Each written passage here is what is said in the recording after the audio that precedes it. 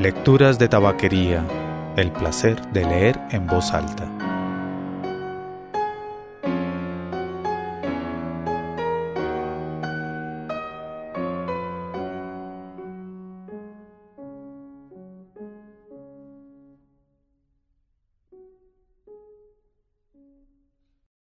Soy Mauricio Duque Arrubla.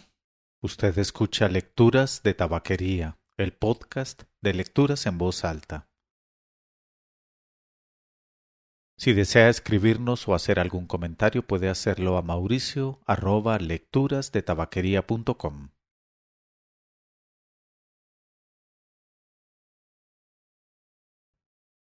El Círculo. Elisa Mujica. La cantinera cogió la botella y vertió el líquido de color verde almendra en las copas pequeñas, talladas en un vidrio muy grueso. Moisés Barba y el otro hombre, recostados contra el mostrador, se dispusieron a tomarlo. Hacía fresco dentro de la tienda, pero si se dirigía la vista a la plaza, de la que parecía que el sol había tomado posesión indefinida, todo el calor que debía sentirse allí se entraba de una bocanada hasta la pieza. A Moisés le dolía un pie, pues se le había introducido una piedrecilla dentro de la alpargata, colocándose en medio de los dedos.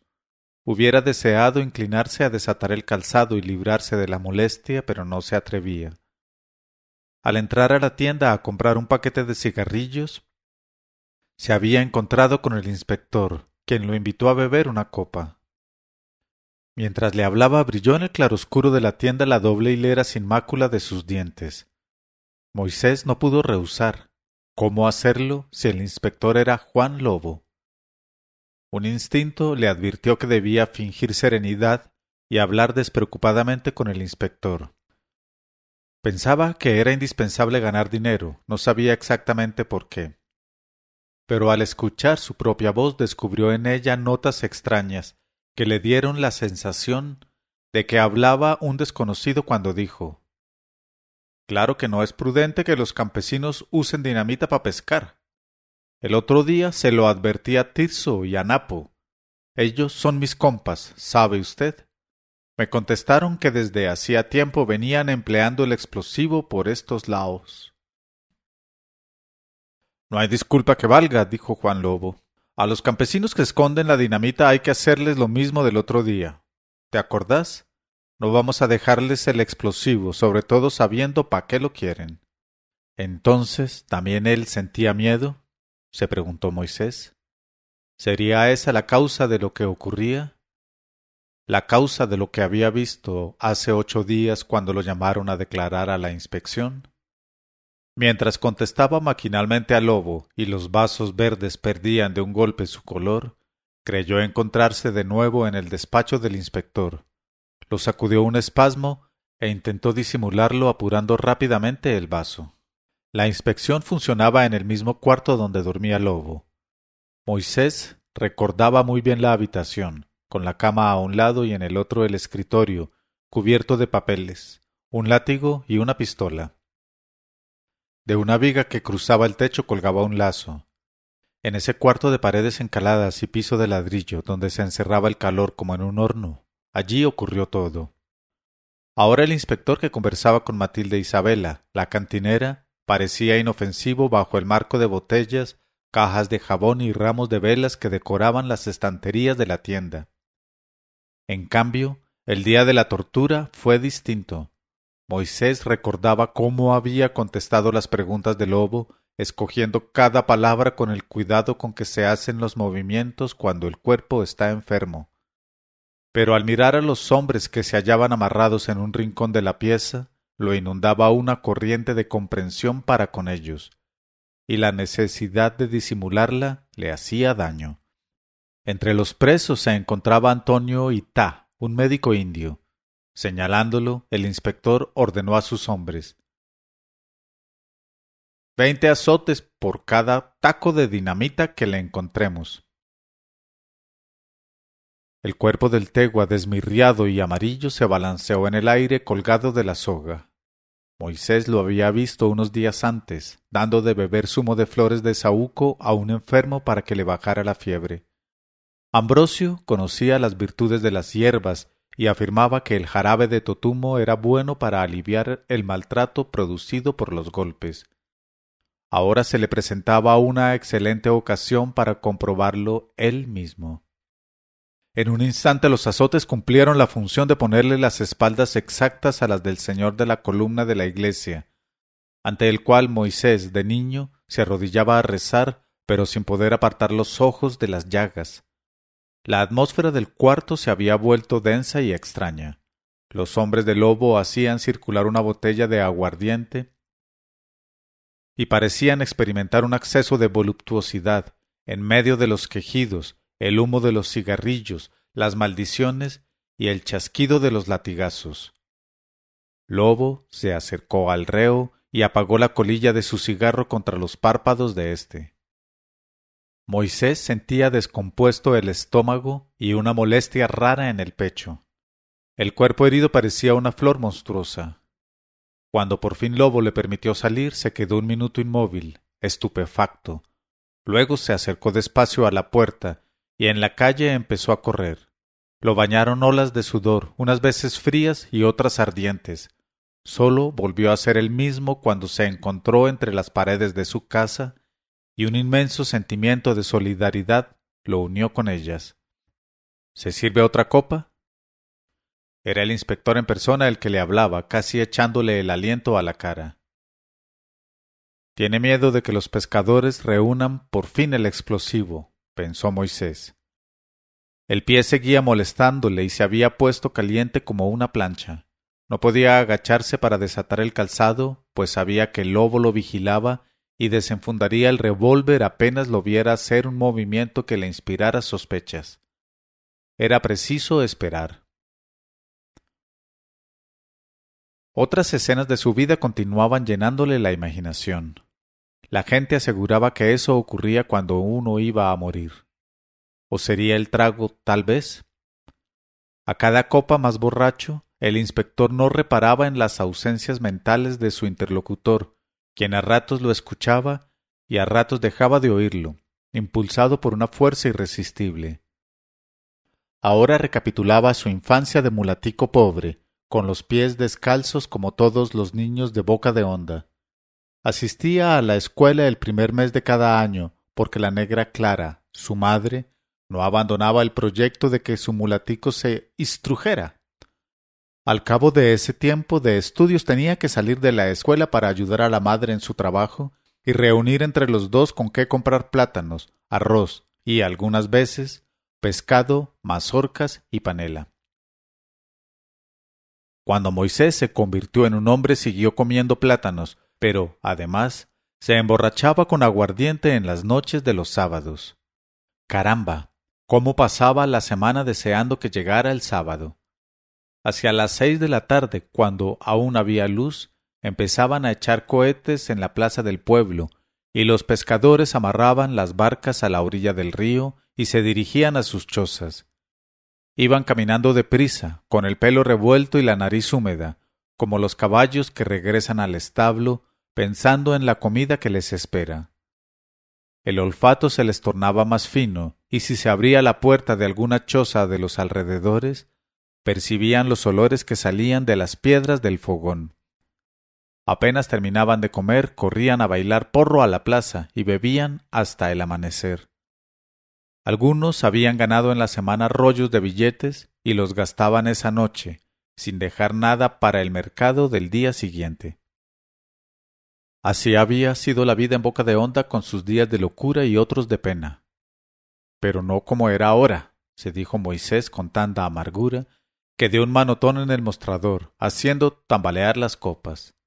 Los campesinos sufrían por verano excesivo, por el invierno interminable, por las enfermedades para las cuales resultaban impotentes las hierbas perfumadas que cogía en el monte el Teguaitá. Pero desde la llegada del lobo existió un peligro nuevo. Fue el alcalde quien dio la noticia a Moisés una mañana en la plaza del pueblo. ¿Se acuerda de Juan Lobo?, le preguntó. ¿El hijo de Juan Lobo? Sí, el patizambo que se huyó para Gamarra.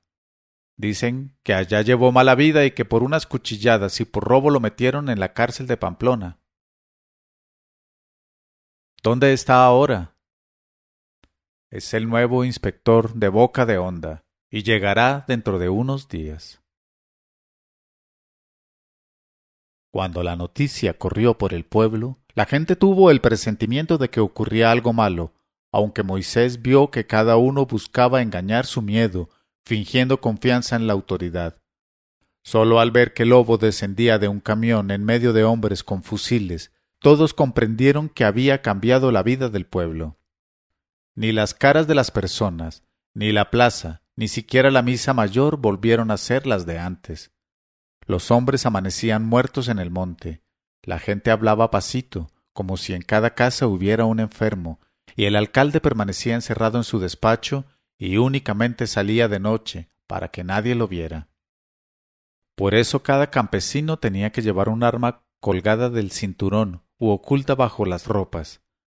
La de Moisés era una daga pequeña y flexible, casi como una prolongación de la mano. Una daga no es como el machete, pesado y que parece que piensa bien cada golpe antes de darlo. La daga es ligera y casi se mueve sola, pero Moisés no podía dejar de cargarla.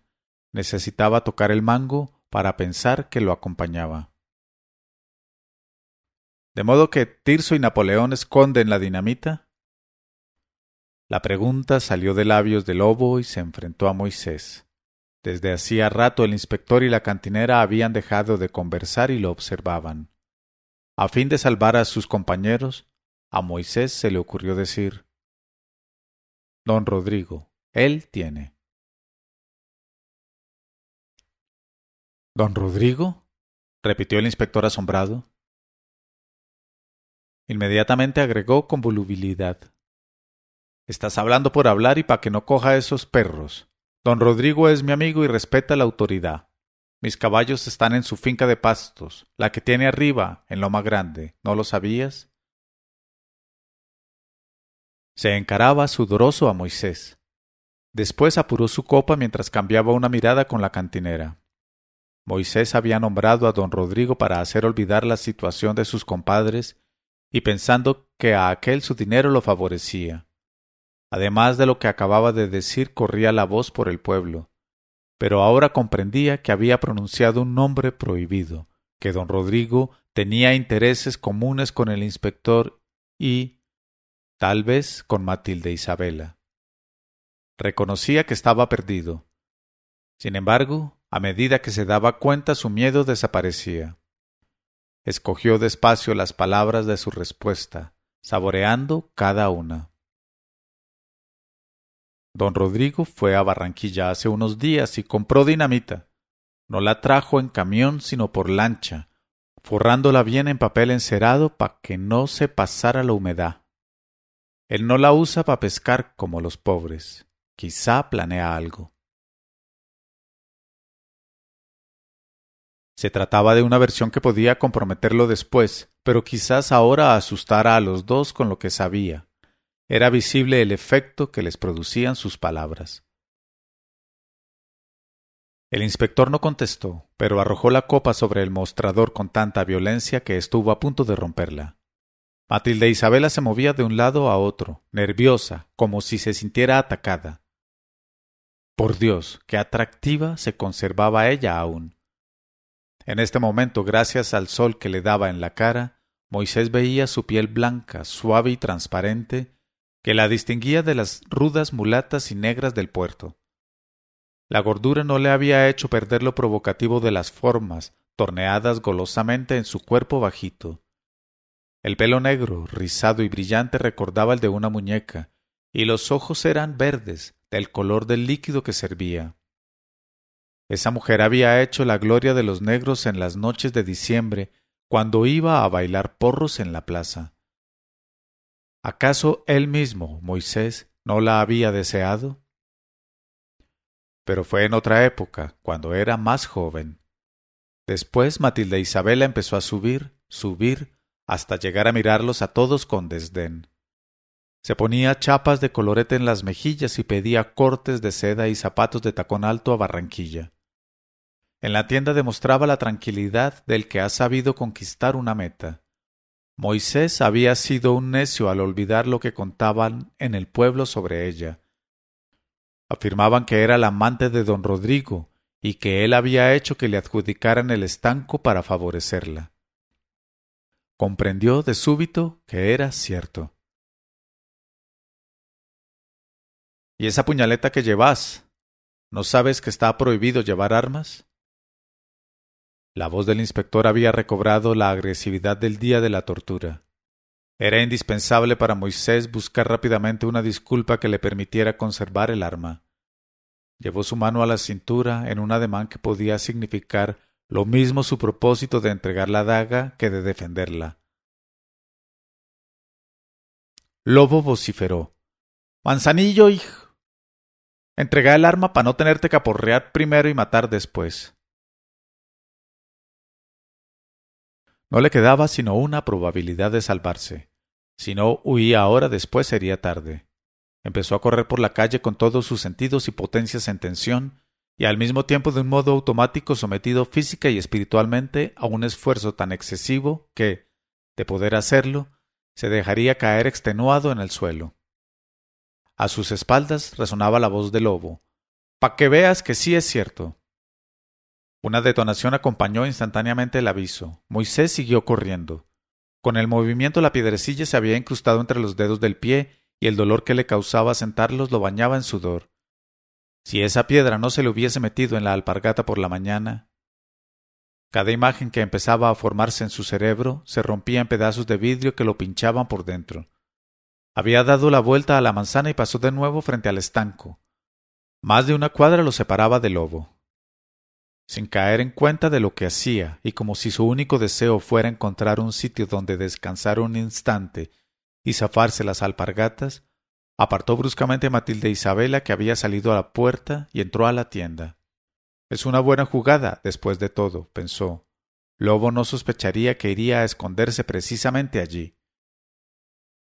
El cuarto donde se hallaba el mostrador tenía una abertura lateral cubierta por una cortina de encaje blanco. Esa cortina reemplazaba la puerta entre la tienda y el dormitorio de Matilde Isabela, que no tenía otra salida. Moisés lo sabía aun cuando no había entrado en la alcoba sino una noche. Entonces, la mujer todavía no manejaba en propiedad del estanco, y él pudo mirar desde arriba las aguas verdes de sus ojos, hasta que la obligó a cerrarlos. Ahora, sin pronunciar una palabra, corrió la cortina y penetró en la pieza, dejándose caer pesadamente en la cama. Lo que ahora fuera a ocurrir dependía de la cantinera.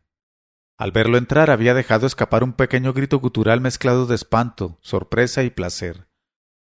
Así debían ser los sonidos que emitían los hombres antes del descubrimiento de la palabra para significar varias impresiones a la vez.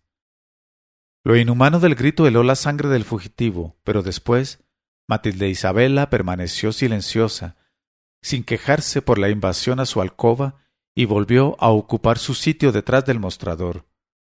Moisés no se atrevió a hablarle para implorar su complicidad. Lobo podía estar ya demasiado cerca, pero ella debía recordar su intimidad de otro tiempo. Tenía que ser compasiva, era mujer. Moisés sabía que había llegado el momento decisivo y todo su cuerpo acechaba el peligro, aunque al mismo tiempo lo invadía una gran sensación de descanso. Se sentó sobre el baúl de Matilde Isabela, se quitó las alpargatas y estiró los pies. La voz del lobo llegó desde la puerta de entrada. ¿Viste pasar ese negro, Matilde Isabela? Ningún sonido de parte de la mujer. ¿Sería que vacilaba? ¿Que hacía alguna señal? Moisés se preparó cogiendo la daga. ¿Cómo averiguaría lo de don Rodrigo?, volvió a preguntar Lobo. Hay que avisarle. ¿Lo ves esta noche? Sí, contestó orgullosamente la mujer. Todas las noches él viene aquí. Moisés se hallaba agazapado en el rincón próximo a la puerta, con la daga en la mano.